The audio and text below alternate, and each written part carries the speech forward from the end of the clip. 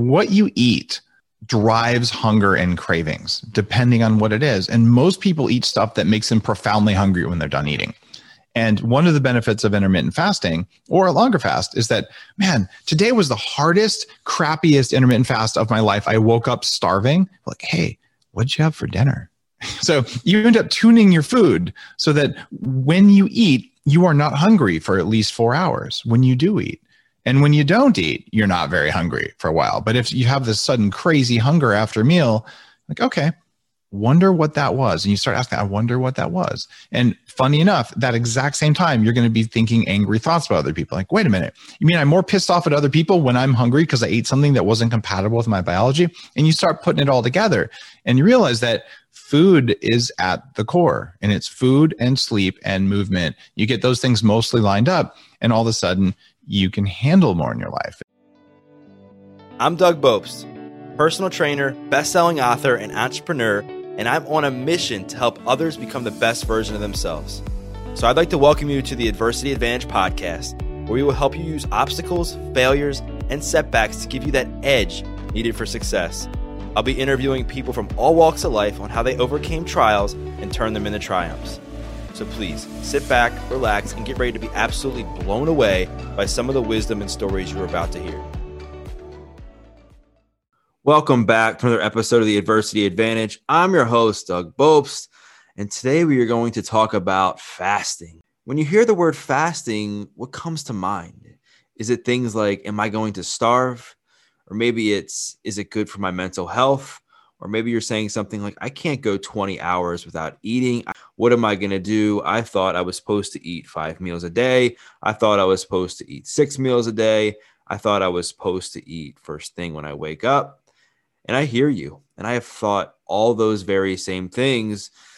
And as somebody who has experimented with fasting through the years, I can tell you that those fears that I had originally were not true. And that when I fasted, I felt better physically, mentally, emotionally, and spiritually. And it's something that I do daily. I fast typically between 14 and 16 hours, sometimes 18 hours a day. And I feel great when I do it. I typically will eat my last meal around 7 or 8 o'clock at night. And then I won't eat again until about lunchtime after I work out. And many of you might be thinking these very same thoughts that I had before I started fasting. Like, well, how do you do that on an empty stomach? Or were you going to pass out? Or did you get dizzy? And all these things that were the same very feelings that I had. And so my guest today is here to calm your fears on all things fasting and help explain how each and every one of you can fast in a way that suits your lifestyle and the amazing benefits that come along with it mentally, spiritually, emotionally, and of course, physically. And his name is Dave Asprey. And Dave is the father of Biohacking. He is the founder and chairman of Bulletproof. He is also a 3-time New York Times bestselling science author. He is the host of the Webby award-winning podcast Bulletproof Radio and has been featured on the Today Show, CNN, the New York Times, Dr. Oz, and more. And his newest book, Fast This Way, delivers an absolute masterclass on fasting and will inspire you to give fasting a second chance or try it out for the first time. And today, Dave delivers an absolute breathtaking interview on all things fasting and how to get started. And he also shows you that fasting can not only help you improve your physical health, but your mental, emotional, and spiritual health too. And we also get into biohacking and his definition of it, how to fast from things like hate and negative thoughts, and of course, Dave's incredible backstory that got him started on this journey and so much more. So I cannot wait to share this incredible conversation with you. So let's get this thing going and welcome Dave Asprey to the Adversity Advantage podcast. Dave Asprey, welcome to the show, my friend. Hey, Doug, I'm happy to be on. Yeah, we were just chatting for a bit before, and I know we're going to get into depth about fasting and biohacking and immunity and things like that. But I think where I want to start is I want to paint a picture for the audience, because I think a lot of times people wonder where people get their ideas from, whether they're talking about things like fasting or biohacking or health or whatever it is. And what I really love about you is it came from your own transformation. And we were talking before we recorded about 2008 was an important year for both of us as far as having a spiritual awakening, changing the way we took care of our bodies and our health. And I would love for you to kind of tell the story of who Dave Asprey was before entering that cave. What kind of thoughts was he having? How did you take care of your body? What was your self-esteem like? And then how that experience impacted the message that you're sharing today. Well, I'd weighed up to 300 pounds in my early 20s.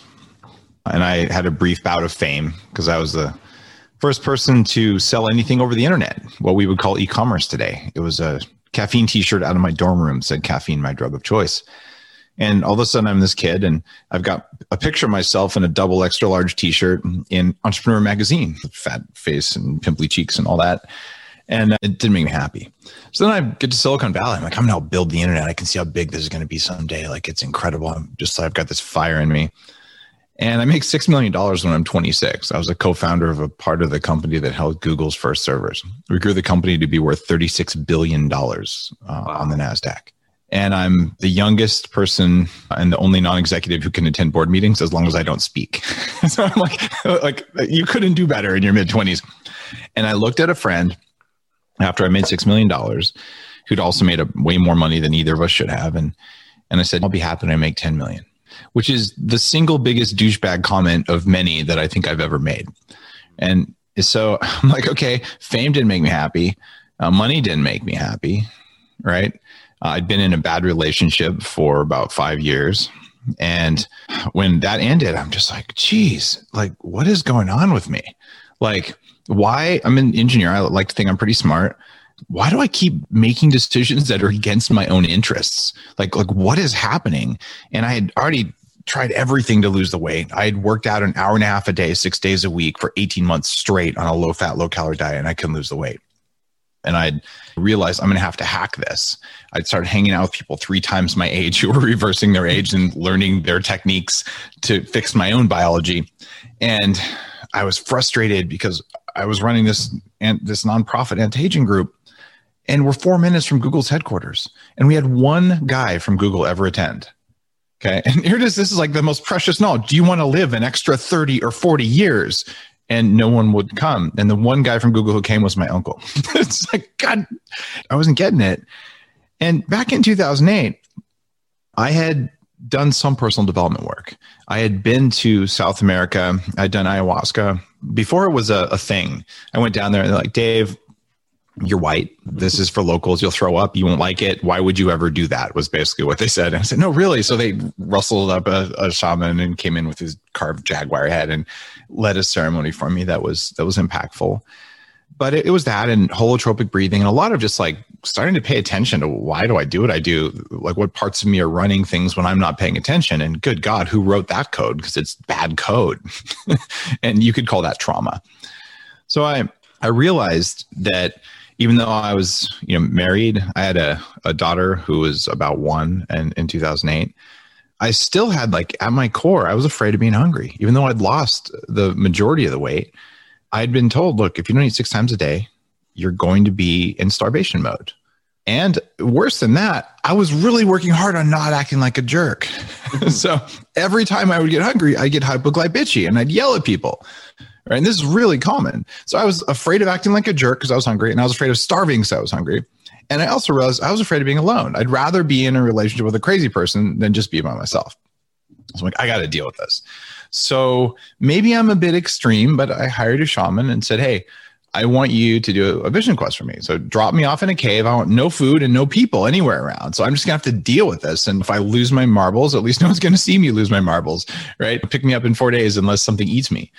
And that was what I felt the need to do it. And this isn't in the book actually, but right when I was at the shaman's house, I was about to leave. I got this phone call from someone really close to me who was like, Dave, you have to come back. You can't go do this. And it wasn't even like their voice. It was like their voice, but it almost was like not them talking. I go, what do you mean? Like, well, if you go, there'll be consequences. And I'm like, if I don't go, there'll be consequences. And it was like this sense of frustration. And I was just like, I got to do this. I felt like called to do it, for lack of a better word.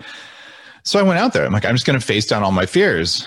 And it was a pretty amazing experience. So this is the first of my books, and I think this is number 7. This is the first one where I've ever done like real quality journalism storytelling. And I talk about, okay, here's what it was like to go do that. And then here's the science and here's how to do it.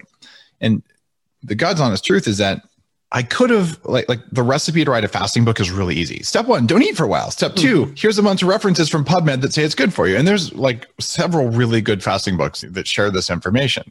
In fact, in 2014, I published the Bulletproof Diet that had intermittent fasting as a major pillar of it, which was, I think, one of the very first big diet books that had intermittent fasting built in.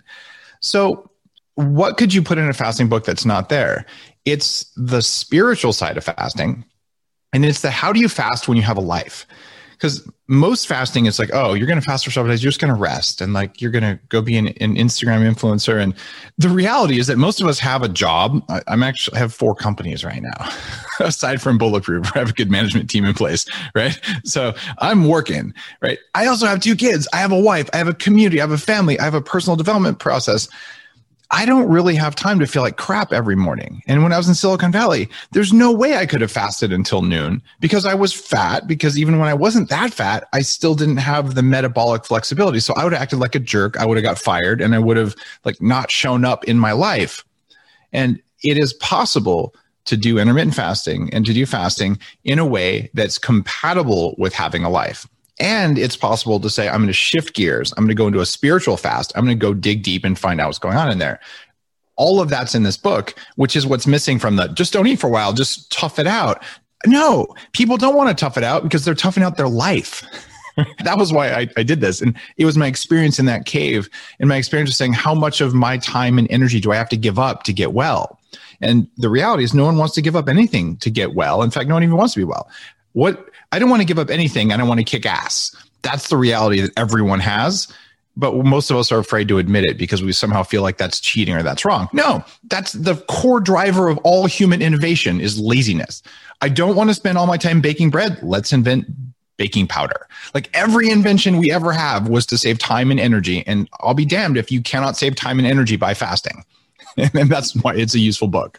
Yeah, 100%. And as somebody in your shoes that I'm sure gets asked a million times, like, what's the easiest biohack that's going to change my life? What's the one thing I can do? Biohack, biohack, biohack. I'm sure you'd be the first to say that the easiest hack, quote unquote, you can do is to work on yourself internally and do the work so that whatever biohacks or health things you try will be that much easier and they'll be that much more meaningful. And I think that in a world where fasting has become incredibly popular now, it's all over the internet for various reasons. You've continued to be an innovator and at the forefront of all this stuff. And it's not like you're just jumping on a bandwagon. And I can attest to this because I've been reading about your work for years. I think I helped to build this bandwagon, to be perfectly honest. I don't know. Do you think that's accurate?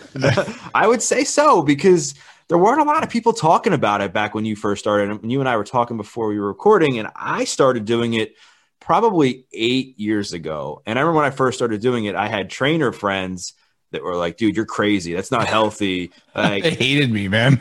Yeah. And at first, selfishly, I was doing it for the aesthetic reasons. I learned how it could boost your testosterone. I learned how you could just burn fat, just pure fat. Because everybody, that was like the biggest question is like, how can you just burn just fat without eating away at muscle?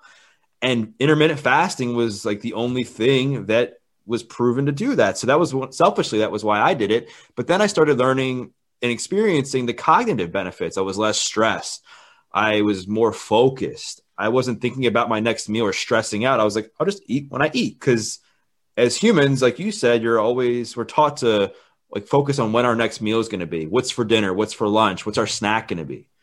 Instead of eating when you're hungry or eating in a way that fits with your schedule, not just following the standard American diet. Am I correct? Yep. It's exactly right. Everything you just said there. It's one of the highest return on investment things you can do. Because let's see, what do you invest? You don't actually invest money in stuff. You invest energy and stuff. Right. It's first energy, then time, then money. And if you're sitting there going, Dave, I'm making $20 an hour, F you. Okay, guys, I welded truck frames and put auto parts in boxes for 5 years. Right. So like, I get it. I will tell you, even then, at the end of a day, when it's 90 degrees in the warehouse, you've been breathing dust and you're covered in, coil springs, it's still how much energy do you have left at the end of the day to do what you want to do, right? And if you have more energy, you can always make money or time. But if you don't have energy and you have time, you'll go to sleep. And if you don't have energy and you have money, you'll still go to sleep. So it's always about energy you invest. So you wake up in the morning, you either make breakfast, which just makes you want a muffin at 10, or you skip breakfast. Maybe you do the fasting hacks in the book, which really help people get going on intermittent fasting. And they help people who are intermittent fasting who are like, I probably shouldn't fast today, but if I do this, I can, right? So on a morning when you're not sharp, you can do this and still intermittent fast. And magically, you spent less money, you spent less time, and you got more energy. So it's like the highest return you could do because the investment was less than making breakfast. That's the lazy part that motivates all of us that we don't like to admit. But yes, I'm lazy. Well, and I think you touched on a really good point, and that when we think about making any kind of sacrifice or transformation or doing anything hard, we think about everything we have to lose. Well, I can't eat this. I'm going to starve, or I can't go out with my friends, or I'm going to lose this or that, instead of like focusing on the positive, if you will, what you can actually gain from doing something challenging. Because we know that when you do hard things over time, you build confidence in yourself because you've proven to yourself that you can do things you never thought you could do. And then you just keep getting better at it, right? Like you talk a lot in the book that it's not about going from not fasting to a 2-day fast. It's about maybe starting with just skipping breakfast, or maybe just skipping a meal here and there, and maybe trying a 12-hour fast and being like, okay, I can do this. Cool. Let's try 14. Do this. Cool. 16. Then you look back and you're fasting for 16 to 18 hours consistently. And you're like, how did I do this? Well, it just started with me taking that first step of getting comfortable, being uncomfortable. And it just progressed from there. So what are some easy ways, other than what I just outlined? I mean, I just was very general, that someone could get started and say they've never fasted before, say it intimidates them. They're asking this, the same things are going through their mind. I'm going to starve. What am I going to do? I'm going to die. I'm going to pass out. How can somebody get started in a way that's going to be sustainable? In Fast This Way, I write about 3 fasting hacks. And there's a group of people saying, well, hacks are shortcuts, and that's not fair. You just have to do the work. And first off, you know what a hair shirt is, Doug? I don't. So I heard you use the term on Tom's show. Yeah, on Tom's show. I want everyone to know about this because it highlights this human drive, especially in the U.S. that we have. I think as Puritans helped to found the U.S. So it's that suffering has merit, right? And truly, you suffer until you do something about it. But there's a mindset that says, well, if suffering has merit, I should cause more suffering intentionally. So these Catholic certain types of monks a long time ago would make shirts out of human hair that were super itchy, and they would wear those after they'd like whip themselves and self-flagellate so that they could suffer more because they were so bad. And the view most of us have of fasting, if you've never done it before, is like, why would I put on a hair shirt and go whip myself? This sounds like hell, right? It's the exact opposite of that. But the first time, if you're to say, I'm just not going to eat for 18 hours, you are probably going to say, I'm sitting in a meeting. All I can think about is muffins. And I have no idea what this guy's saying. And I'm going to turn off my video on Zoom because I'm just got to close my eyes. And or you'll just yell at somebody. Hypoglycemia is a real term and is exactly what I was. So none of that is going to happen if you use any of the 3 fasting hacks. And one of these has never been talked about in the world of fasting, but it needs to be.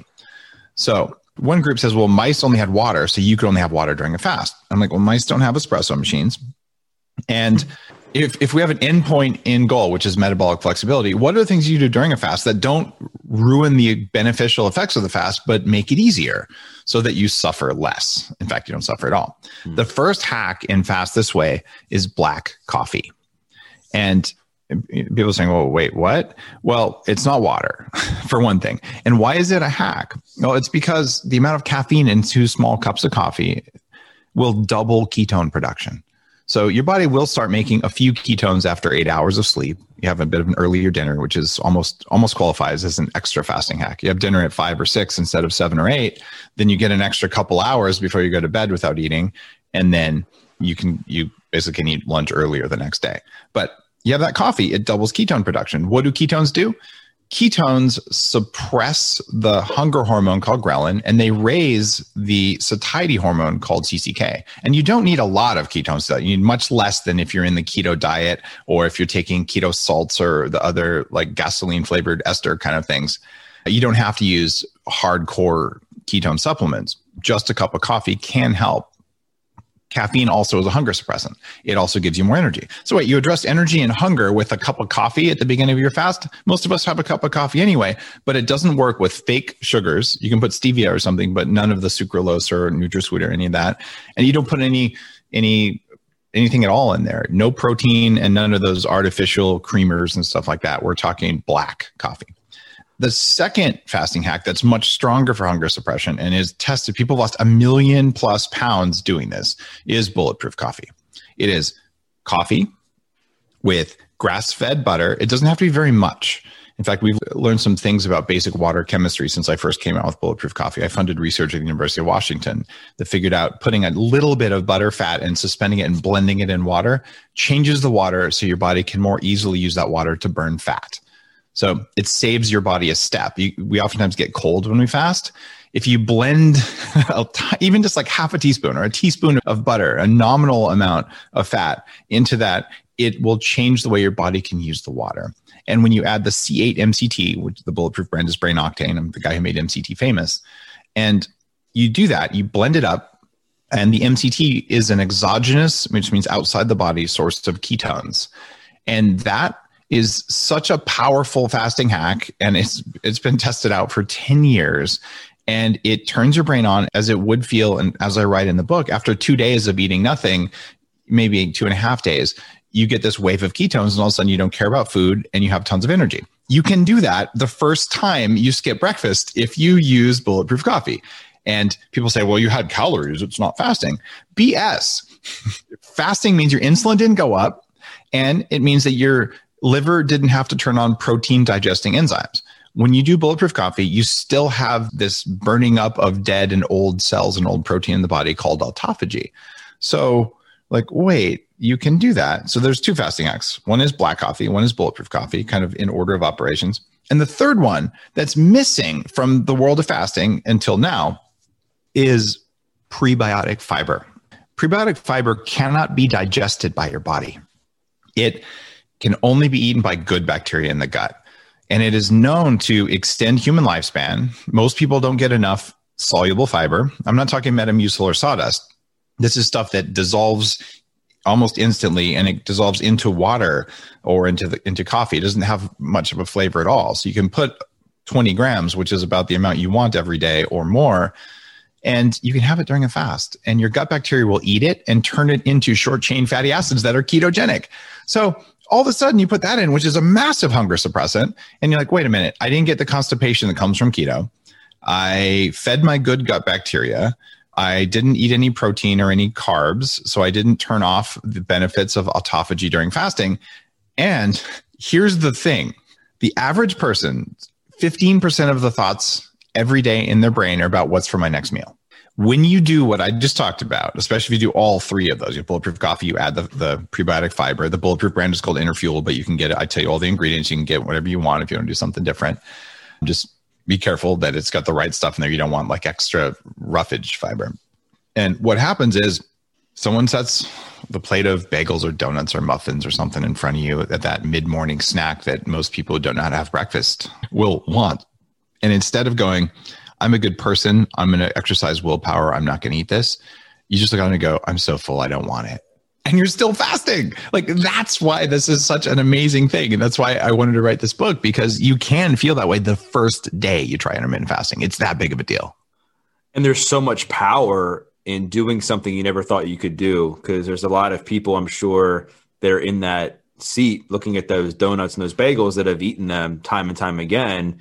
And when they this time say, no way, I'm good, I'm going to wait and eat a healthy lunch, or I'm going to wait and eat later in the afternoon. They're like, wow, I can't believe that 2 weeks ago, I was so concerned about what I was going to say to my friends when they offered me a donut, or my coworkers, and I got through it. And that's going to bleed out into other areas of their life too. It's going to help them do harder things professionally, personally, spiritually, because your body doesn't exactly know what type of adversity. It just knows that you're getting through adversity and hard times. And it's now rewiring your brain to say, oh, you had a challenge, you got through it, you moved on to the next thing, let's do it again.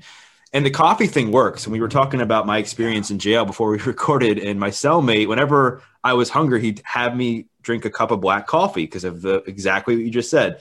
It gave me energy to work out, the appetite suppressant, and it helped me get through the day. And this all works. And I was telling you before the show, like, I've been experimenting with this stuff for quite a while. And I've said this before, and I'll say it again. What I really respect about you is that you're not just a zealot just talking about fasting because it's popular. You're talking about these things because it's helped not only yourself, but tons of people that you've worked with throughout the last, decade or so. And I have a lot of respect for that. But one of the things that I also like in the book, because I was like, all right, well, what's this book going to be about? Is it going to tell me I have to fast and I have to eat these certain foods or nothing? Is that you have this flexible approach in there, and it's about sustainability and longevity. And it's not just about doing a 24-hour-a-day fast every single day. It's like, here, be flexible. Try a 24-hour-a-day fast when you work up to it. Do a day intermittent fasting. Have breakfast. Have pancakes if you want with your family one day. Like, the point is just, it's a journey, and you'll probably learn that if you don't fast and if you eat like crap in the morning, you'll realize, like, I don't want to feel like that again. So maybe it'll motivate you to get back on whatever plan you were doing. But one of the things I want to dive a little bit deeper into is the mental health benefits of fasting. Oh man, it's a big deal. Yeah, because right now, it's no secret, there's a lot of people struggling with their mental health.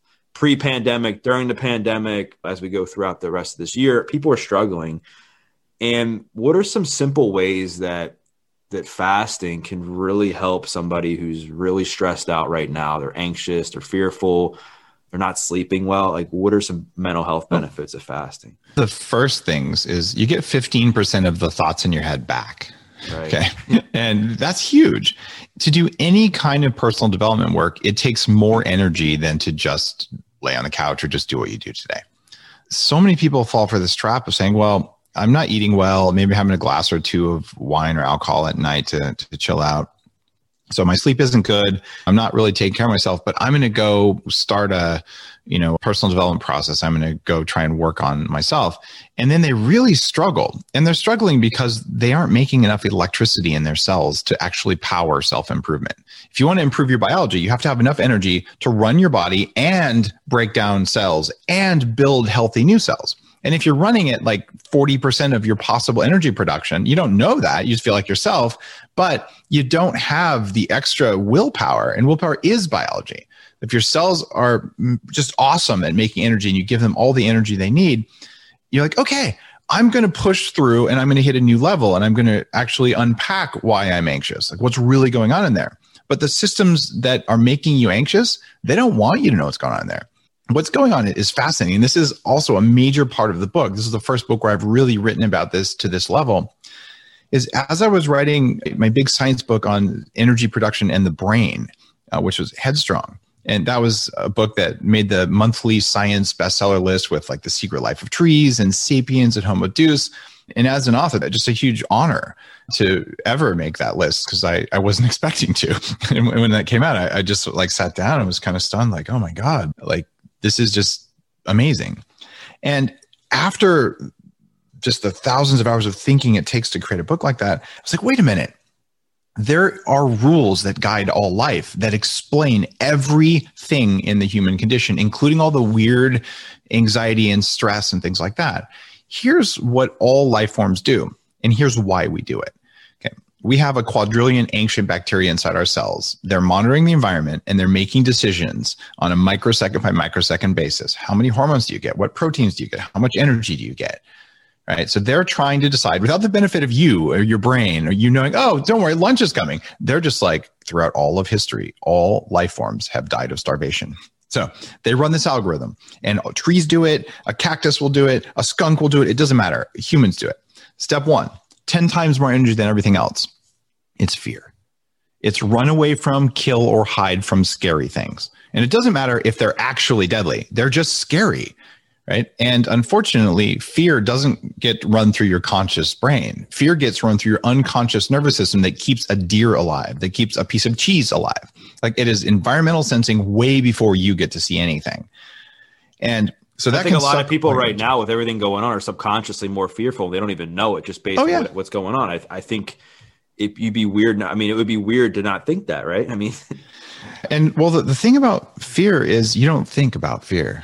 Fear is rarely because you thought of something, although you can, think yourself into a fearful situation. It's a feeling that happens without a good reason. It just happens. And most of the reasons we're afraid of things, most of the reasons that you were an addict, and most of the reasons that you made your bad decisions and I made my bad decisions, I've made tons of them, is that fear word. And we'll do anything to get out of a fearful situation, even if getting out of the fearful situation involves opiates, even if getting out of the fearful situation involves running away from something that you needed to face, even if it involves hiding. And fear is a major reason that we all do things that we're ashamed of. But when we're done and we're not in a 10x energy fearful state, the next thing is food, right? And food is there because every species has starved to death over time. So there is an operating system running in your body right now that says eat everything because you might not have a meal tomorrow. You have a meal tomorrow, but it doesn't know. So it gives you the feeling that if you don't eat this piece of pizza right now, you're going to die,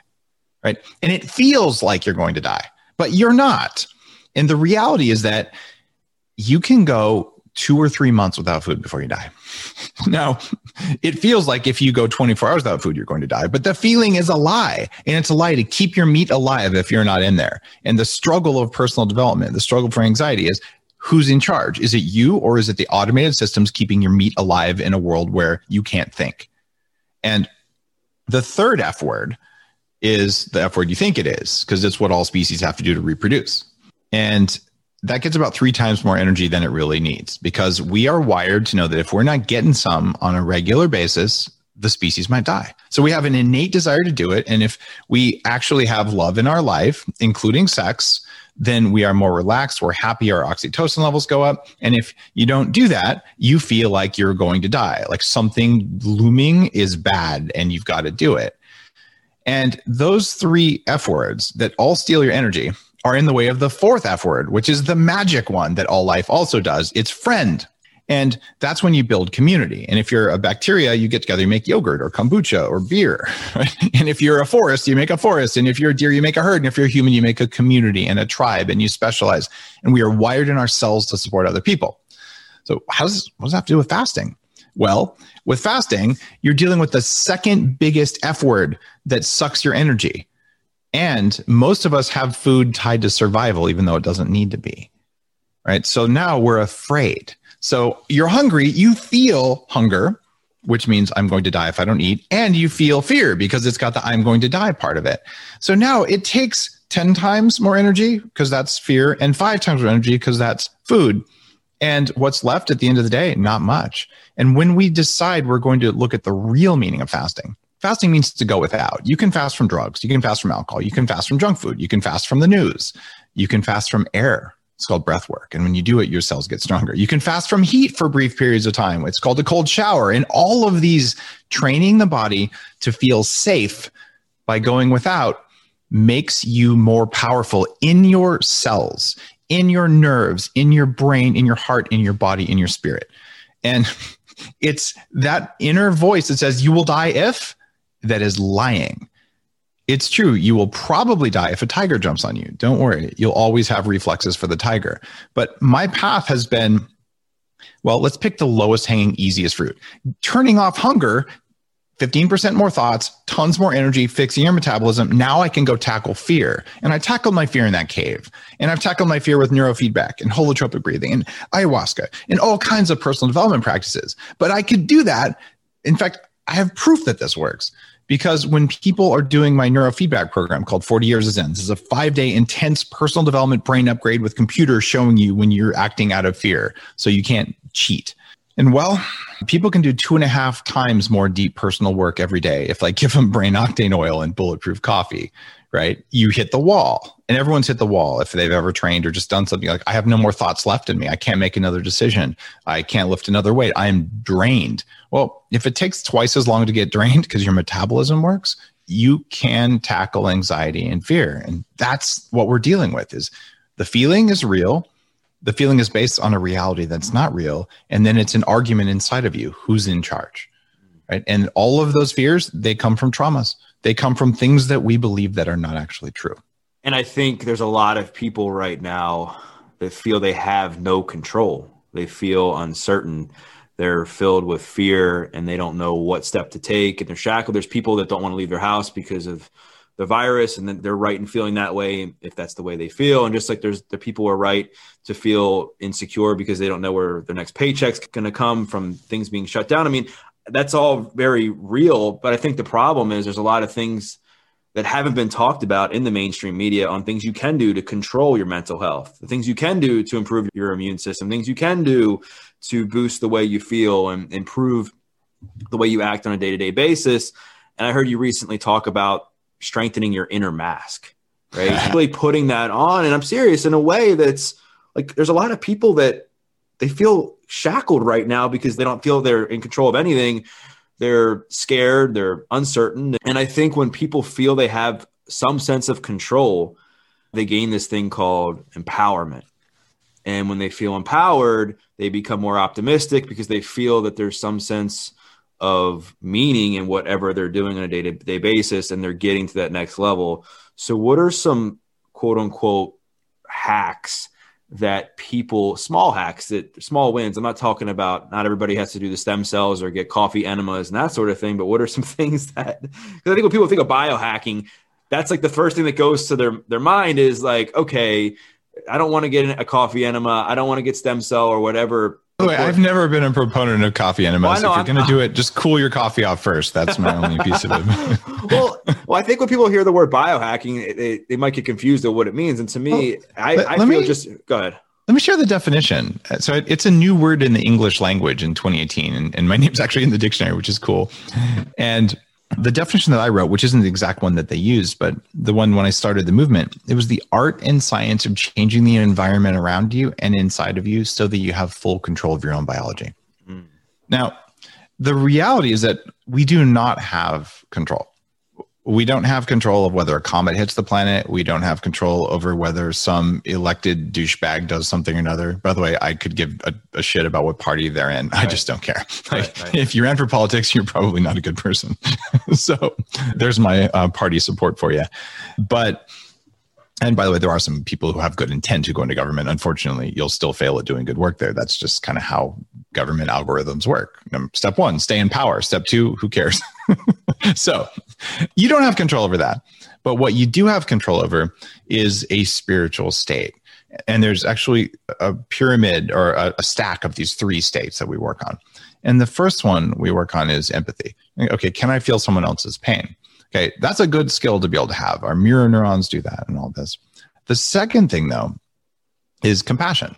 All right. So now I could feel their pain because I could feel empathy towards someone. And a higher level operating is, okay, I have a desire for them to not be in pain. And I'm actually feeling something different than just empathy. Empathy is relatively low level. But the state that we're all looking for is the highest one, called equanimity. And what equanimity is I can feel empathy when I want to, but I don't have to. I can feel compassion for someone. I can see that they're suffering. I can see that they're suffering for whatever their reasons are, right? But I'm okay, right? And equanimity is the idea that I'm okay no matter what's happening around me. Like your happiness, your inner state is yours, and you do have control over that. It just doesn't feel like you do because you have a system in your body that's trying to make sure your meat's alive, and it keeps getting in your way. And you can train that system the way you train a dog. Right? And it will behave itself. And when you do that, you get stronger and stronger. So equanimity is what we're seeking.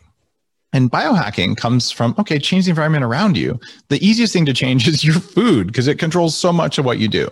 Your exercise, your breathing, your light, right? No coffee enemas required, no stem cells required. But I write about those things, well, actually not enemas, but I write about those things because if you want to change your biology, you want to have full control. I'm looking at, what are the billionaires doing to live an exceptionally long time? And if we can figure that out, and in fact, I do as much of that stuff as I can so I can write about it, that's just like cell phones. They used to be $25 a minute and 50 grand to buy one.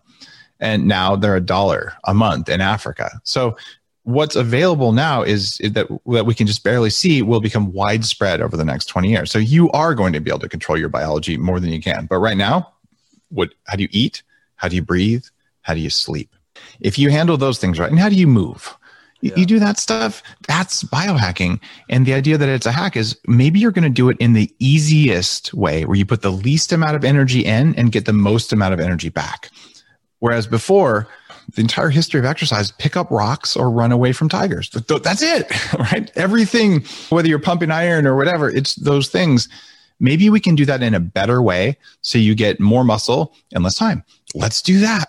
Maybe you can put something on your plate that makes your abs look the way you want, or makes your brain work the way you want, or maybe you put nothing on your plate because it works better. I just want to know what works best so I can spend more time doing what I care about and less time trying to manage myself. But I also recognize we're all going to die. Why? Because the universe will collapse in on itself at some point. I know we're all going to die. And I don't know if I'll be around at that point. Probably not.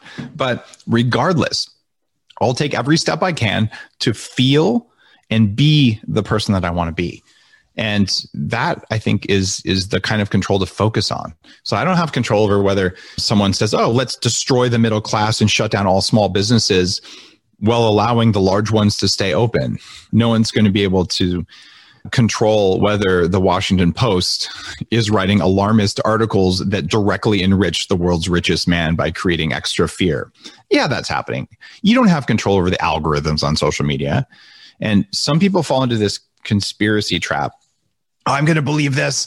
Look, honestly, you probably don't know what's real and what's not real. I don't. Right. But I do know what I can do to have that state of equanimity, knowing that there are douchebags doing douchebag things out there all the time. There always have been. Sometimes there's more, sometimes there's less. But how do I show up as the person I want to be today, right now? And how do I feel a sense of calm, even in a storm? And if I'm in the situation, which I have been in, which is I don't have enough money to make rent. I don't know. I have exactly enough money to eat leftover pizza or rice for the rest of this week until my next paycheck comes. I've been there, right?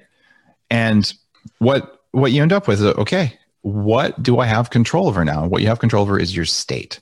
And if you allow circumstances to dictate your state, it doesn't work. And funny enough, fasting is one of the easiest things you can do to give yourself more control over your state and to show your automated systems that you're in charge.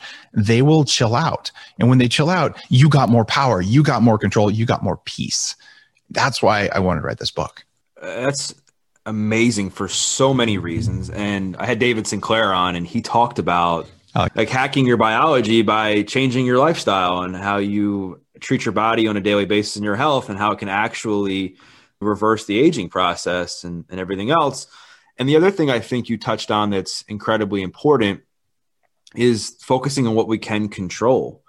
And a lot of times in life, I think we want to get this certain result. But the things we do on a daily basis are polar opposite of that.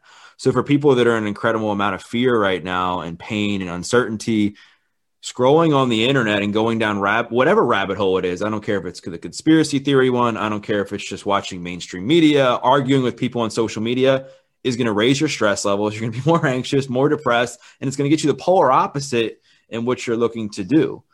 And I invite people to take that advice of simply just controlling the controllables. What can you control? You can control your nutrition. You can control your sleep, control how much water you drink, if you're going to eat processed foods or not, who you're going to spend time with, exercise, and go on and on and on. You have control over those things. And I think in a world where we spend 97% of the time focusing on the problem and 3% on the solution, when really we should flip that, like think about if you just took the 97% of the time that we're focusing on the problem, put that towards the things you can control and the solution, how much better off you would be several months from now. And I think one of the things you touched on in the book with regards to fasting, and I could be butchering this a little bit, so correct me if I'm wrong, is you prove to yourself that your thoughts aren't real. Like I think you make the analogy that when you're fasting, one of the first thoughts you get when you're first doing it is, I'm going to die, I'm going to starve. And you realize that's not true. Yeah. So it gives you confidence in knowing that all your thoughts aren't true. Your emotions aren't reality. Their emotions, they're there, but not everything is real in the context of the logistics of the world. So I want to piggyback on the fasting a little bit for the mental health, and some of the other things you mentioned in the book that could really work wonders is the dopamine detox, the fasting from social media. And the one that I thought was really interesting you shared was the fasting from negative thoughts, which I think in a way, the way you put it, it was enlightening because we all have negative thoughts. I mean, we're human beings. We're going to get negative thoughts every single day, and we're wired to do so in many ways. How did doing those two things have such a profound impact on yourself personally? And what advice can you give to the audience if that's something they want to endeavor themselves? When you read Fast This Way, it starts out with kind of the biology and the personal development, and it ends up in, look, spiritual fasts are real. And how do you go deep on that? And I'm going to invite people, if you decide to read the book, send me a receipt on fastthisway.com. And I'm teaching the book. I'm leading people through 2 weeks of me actually using it as a textbook. And every day giving a lecture. There's going to be 2 or 3 live Q&As, and it's starting at the end of January. So I'm doing this to lead people who've never fasted or people who are experienced fasters through the different hacks and just why and how it all works. But we're ending it with a fast of either 1 or 2 days. That's a spiritual fast with breath work and the personal development side of this. But fasting from hate is the hardest thing to do. And I actually recommend starting with a 4-hour fast. Say, all right, for the next 4 hours, I am not going to think negative thoughts about other people or other things. It's exceptionally difficult to do when you first start trying it. I have the benefit of 40 years of Zen training. I spent 4 months with electrodes on my head, and I have a little process in my brain now that runs and it monitors my thoughts. And anytime I'm thinking negative stuff about other people, you're thinking hateful thoughts, I'm like, all right, there's my automated defense systems doing that. That I still can recognize, okay, that person is acting out of integrity. They're working against my interests. I'm going to stop them. But you can stop someone doing bad stuff without hating them. And one of my favorite stories comes out of Japan. And it's an old, probably a fable, but there's a samurai, and his master is killed by another samurai. So he says, all right, I'm going to avenge the death. And he goes throughout Japan and he kills everyone in the other samurai's camp. And he's chasing him across Japan, and he finally captures the other samurai, and they're in battle, and he's about to strike the final blow. And the bad guy samurai spits in the good guy's face. And the good guy stops, and he puts his sword away and walks away. And the bad samurai was like, why didn't you kill me?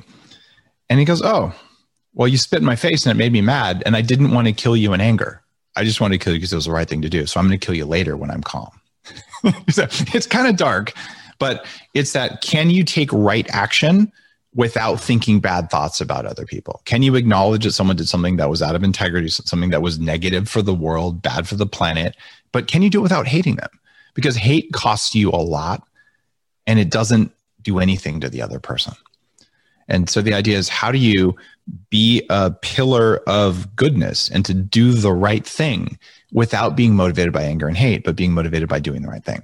And that's hard. And starting out with a 4-hour fast and just noticing during that fast, how many times do you go, God damn it. Oh, shoot. I just thought a hateful thought towards the can of whatever that wouldn't open, or towards whatever happened. And you get to the point where, like, you can get pulled over for speeding in a way that was totally safe and that was actually the right thing to do because it got you there faster and you didn't put anyone at risk. And you can just be super pissed at the cop and the legal system, or you can just be like, okay, I'm going to pay my driving tax right now. Right. And knowing, that was inconvenient because I needed that money for something else, except you didn't actually need the money for something else. You wanted it for something else, and you'll still be okay. Right. And it might be inconvenient, but you'll still be okay. And now the transaction goes from, surprisingly, the cop is less likely to write you a big ticket because you're not acting like an asshole. Right. But this is what fasting from hate does, because you realize, oh, I can do everything I want to do without having to be pissed off all the time. And when you do that, what happens? Anxiety drops dramatically. And one of the easiest times to exercise that muscle is if you're doing a longer fast and maybe you didn't do the hacks. You're like, man, I'm feeling really hungry right now. Look what my brain does without my permission when I'm hungry. Maybe I can train it to do better. And this creates such a powerful sense of peace that the cool thing is it rubs off on other people. So you walk in and you're in that state, they snap out of their anger and pissed off states, and they're nicer to you anyway, which lowers the amount of stress in your life anyway. So it creates this spiral where, wow, I really like the world I'm in now. And it's because you're at the center of the world you're in. We're all at the center of our own world, at least from our perspective. Yet we're still part of something bigger. And it's fascinating, but 4 hours, don't think about thought. And if you break that fast by thinking about thought, it's not a failure. It's awesome because it shows you what your brain's doing when you're not looking, so you can look more. You're right. Because in order to get where you're going, you got to first determine where you're at. And it starts with self-awareness. And that one simple mindset hack you just shared, I think was worth anyone listening to this entire episode about changing your perspective when something bad happens. Because in reality, no matter what, we're going to have bad things happen to us for the rest of our lives. It's just the way it is. And I think so many people go down this rabbit hole of sabotage. After one small bad thing happens, you use that example of getting pulled over, you take the flip side approach and say that really pisses somebody off. And they're like, screw this, screw that. They're stressed out about where the money's going to come from, or they're stressed out about being late to dinner. And I can go on and on about like what's going through somebody's mind in a negative connotation. And then you get home, you end up having 2 glasses of wine, 2 bourbons. Maybe you get into a fight with your spouse because now you're under the influence. It's amplifying your emotions. And then you're in a 3-day fight with him or her. And then you go on. And like a week later, you're depressed, you're miserable, you're drinking every day. And you're like, how the hell did I get here? It all started with that one situation in which you could have handled it differently by your perspective and like leaning into it. Like, you know what? Like, I'm kind of glad that happened. It taught me that I need to do a better job of not speeding. I learned a lesson, or maybe maybe you need to keep speeding, but do a better job of looking for speed traps. Exactly. That's normally what I'm like. How can I do that better? Right. So I want to kind of close our conversation because there's been so many meaningful tips, hacks, takeaways just from your own experience on fasting, health, things you can control to limit fear and stress and everything. But I want to remind people who are listening to this to get Dave's book, because in the book, he goes into so much depth about different fasting protocols. He talks about one thing that I think should have been talked about a long time ago, in the sense that there's different ways to fast for men and women. Like if you're a whole chapter on that. Right. Yeah. Different. He talks about fasting for fitness, for your mental health, your emotional health, for your gut health. He goes on and on about each one of those subjects. So I encourage people, if they want more info or more detail, to buy the book. And then if you enjoy the book and you want to take Dave's course, to please do that. So as I said at the beginning, you're always on the forefront. You're kind of like the Gary Vee of biohacking. You know, Gary Vee is always like the guy calling things like Facebook's going to be huge. Get on Instagram, get on this and that. And I'm like, dang, he was right. Yeah, he's a great guy. He's been on my show. Yeah. But he sees the future. And I'm the same way, man. All of my books have stuff in them that says this has to be true and it works. And then a study comes out several years later. Like, I knew brain octane, C8MC, it worked better than coconut oil, better than MCT oil.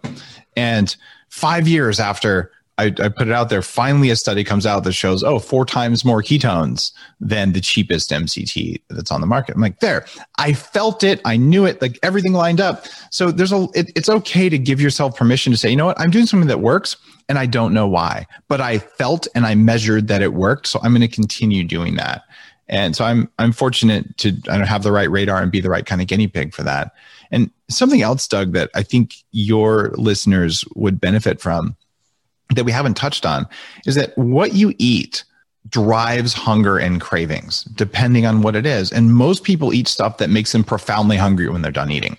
And one of the benefits of intermittent fasting or a longer fast is that, man, today was the hardest, crappiest intermittent fast of my life. I woke up starving. Like, hey, what'd you have for dinner? So you end up tuning your food so that when you eat, you are not hungry for at least 4 hours when you do eat.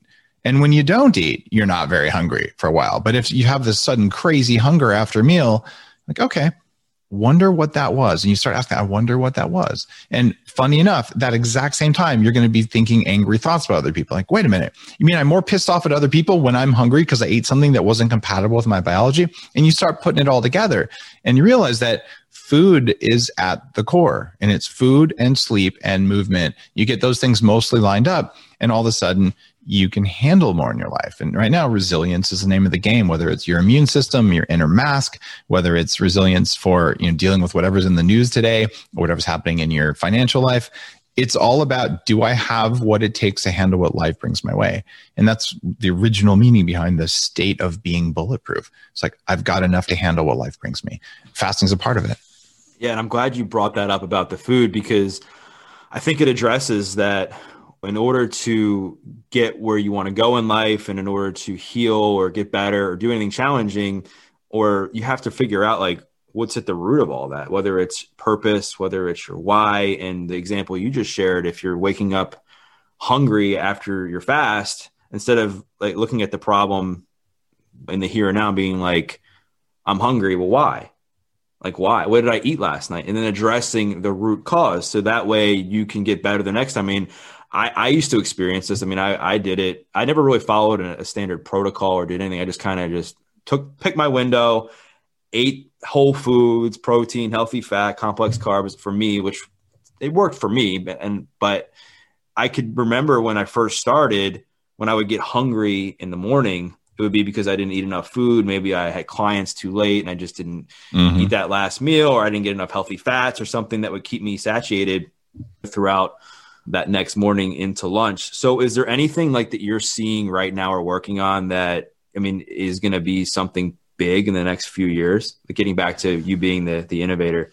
Well, when I created the universe of biohacking, I put everything in that first infographic that helped to start the movement. And some of it was a little bit out there, especially 10 years ago. If you'd have talked about light therapy, I'd already used lasers and high intensity LEDs to fix my brain. But if I said that stuff, people would just be like, oh my God, this guy's telling me light's going to do something. But now we know light does something. So circadian biology is a big deal. My company, True Dark, that makes sleep glasses, they're not just blue blockers. Blue blockers are about a 1990s tech and too much during the day, not enough at night. But the idea that we can radically change how our cells work by choosing the right light bulbs and wearing the right colored glasses in the evening or during the day, it's a really big deal. And it's finally reaching the mainstream. And you'll see people on camera like, oh, it's nighttime. I'm going to wear these glasses and I'm doing it because I want to sleep tonight. Right. And they're willing to do it for the first time ever. So this is becoming a normal thing where people think, yeah, I eat the right foods, but I also sleep well. And in order to do that, I have to control my light. So I think we're going to see a world over the next 10 years where people are actually having systems that dim their lights at night, which is only sane. You're going to see a lot more houses that have red colored lighting like mine does. People think I must be a vampire.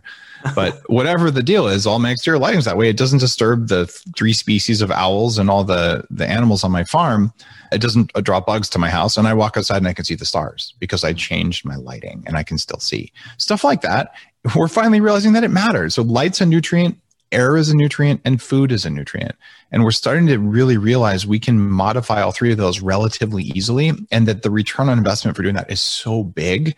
Whereas if you went back 10 years or 20 years, that was crazy pants. Like even an air filter 20 years ago was like, oh, what are you, some kind of weird hippie? And now people are like, oh, gee, maybe there's stuff in the air I don't want to breathe. And maybe it's not really coronavirus, but it's air pollution, right? It's toxic mold. So I just feel like we're all waking up to the fact that, wow, there's all these variables that affect me. What are the variables that matter most? Let me just knock those off. And I feel so good all the time. And because I feel good, I've had lots of people, Dave, I went bulletproof.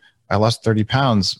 But I had so much energy that I got a $40,000 raise. Like, is that normal? I'm like, yeah. Or, we couldn't get pregnant. All of a sudden, Dave, I'm blaming you because we just got pregnant because we started taking glutathione and we ate more saturated fat and like really big stuff that changes your life from small changes. You just have to know what small changes.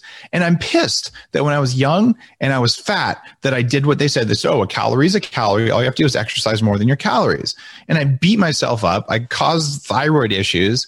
I did stuff that was not good for me. And I did it for a long time because I believed it would work. And the modern equivalent of that is kale or a plant-based diet. Well, kale is bad for you. It causes cravings. It's bad for you on multiple levels. And a plant-based diet ruins your cell membranes. And so look, you can yell that something you want to be true. You can just pound your fists and turn red in the face and say that something is real. That's not real, but the data doesn't lie. And we can gather data now. So those are the big changes. That's incredible. And I think you did a really good job in the book. I mean, I think most people know what to eat. I would make the argument that people, despite what they might admit, inside know that they should probably not eat processed foods. They should stay away from sugary food and soda, alcohol, and all that stuff to be healthy. I would say most people probably know that. I would say most people probably know the reasons why. But I would argue that most people might not know how to eat or when to eat, which I think you did a really profound job of describing in your book, and how to do it in a way that's flexible and it's not a one-size-fits-all approach. And I also believe that sleep optimization and doing things to manage our focus is the thing, right? With things like Whoop, the Aura Ring, Chili Sleep, we go on and on with these different things that are popping up now that people are drawn to because they're like, okay, I've gotten certain hacks to track my fitness, my steps, how many calories I'm burning, track what I'm eating on a daily basis. But how can I really track things like my sleep? What can I do to make sure that I'm addressing the foundation of our health, and that is how we sleep? One question I know I'm going to get asked that I wanted to ask really quick before we close is, morning routine is big now, and people are getting up at 5, 6 a.m. and they're going and working out first thing. How can people incorporate fasting when they're following some sense of morning routine where they're doing a rigorous workout at 5, 6 a.m. and they might not eat until like noon according to their fasting schedule? The very best time to work out is at the end of a fast. You want to get the maximum benefits from it. If you, just because of the circumstances of your life, the only time you have to work out is first thing in the morning. It's really not an ideal time biologically. It creates extra stress on the body, but hey, it's better to work out than not work out. You don't need to work out every morning. You need to move 20 minutes, going for a walk and getting some natural light in your eyes without glasses or anything. And just going for a walk for 20 minutes is going to be better for you. Right. And do your heavy workout only 2 times a week in the morning, maybe 3 times a week if you need to, if you're looking to get extra gains. But you don't want to do more than that because then you'll be overtrained. You won't recover. So, and by the way, you may disagree with me. There are people who are like, go hard every day. I did it for 18 months and I still weighed 300 pounds. I could max out all the machines, but I still weighed 300 pounds. So I was overtrained. My cortisol was too high. Well, I think that as I've gotten older, I've realized less is more. Like I don't need to work out for 2 hours, 6 days a week to see results. Less is more. More. It's like, if fasting's good for you, you'll just never eat again and then you'll starve to death. And if exercise is good, it doesn't mean more exercise is better. It means everything has a Goldilocks area. And our job is to tell the body, okay, this is your average. And every now and then you're going to be way up here and every now and then you're going to be way down here. So you better be ready all the time. But if it's always way up here, always way down here, it just grinds you down. And this is why never exercising is crappy, and exercising, lifting heavy till failure every single day, it tells the body basically like there must be a war on or something, because like this isn't normal. So from that perspective, on the mornings when you're going to do a heavy workout, have breakfast, have a ton of protein and some fat after your workout, right? And then don't have dinner. It's that straightforward. In fact, there's a whole chapter on combining light and food timing to become a morning person or to become more of a night person. There are people who suffer. I got to go to bed at 8 o'clock. I'm so tired. I wake up at 3 every morning and I hate my life. Well, what if you woke up at 6 every morning? Can you shift? It takes about 2 weeks using the protocols in the book. Anyone can become the circadian rhythm they want. And it's a combination of food and light. You can't do it with just food. You can't do it with just light. And I actually, for my entire life, since I was about 10, my bedtime has been 2 a.m. I write my books late at night. I love the quiet at night. I'm genetically wired to be the night guard.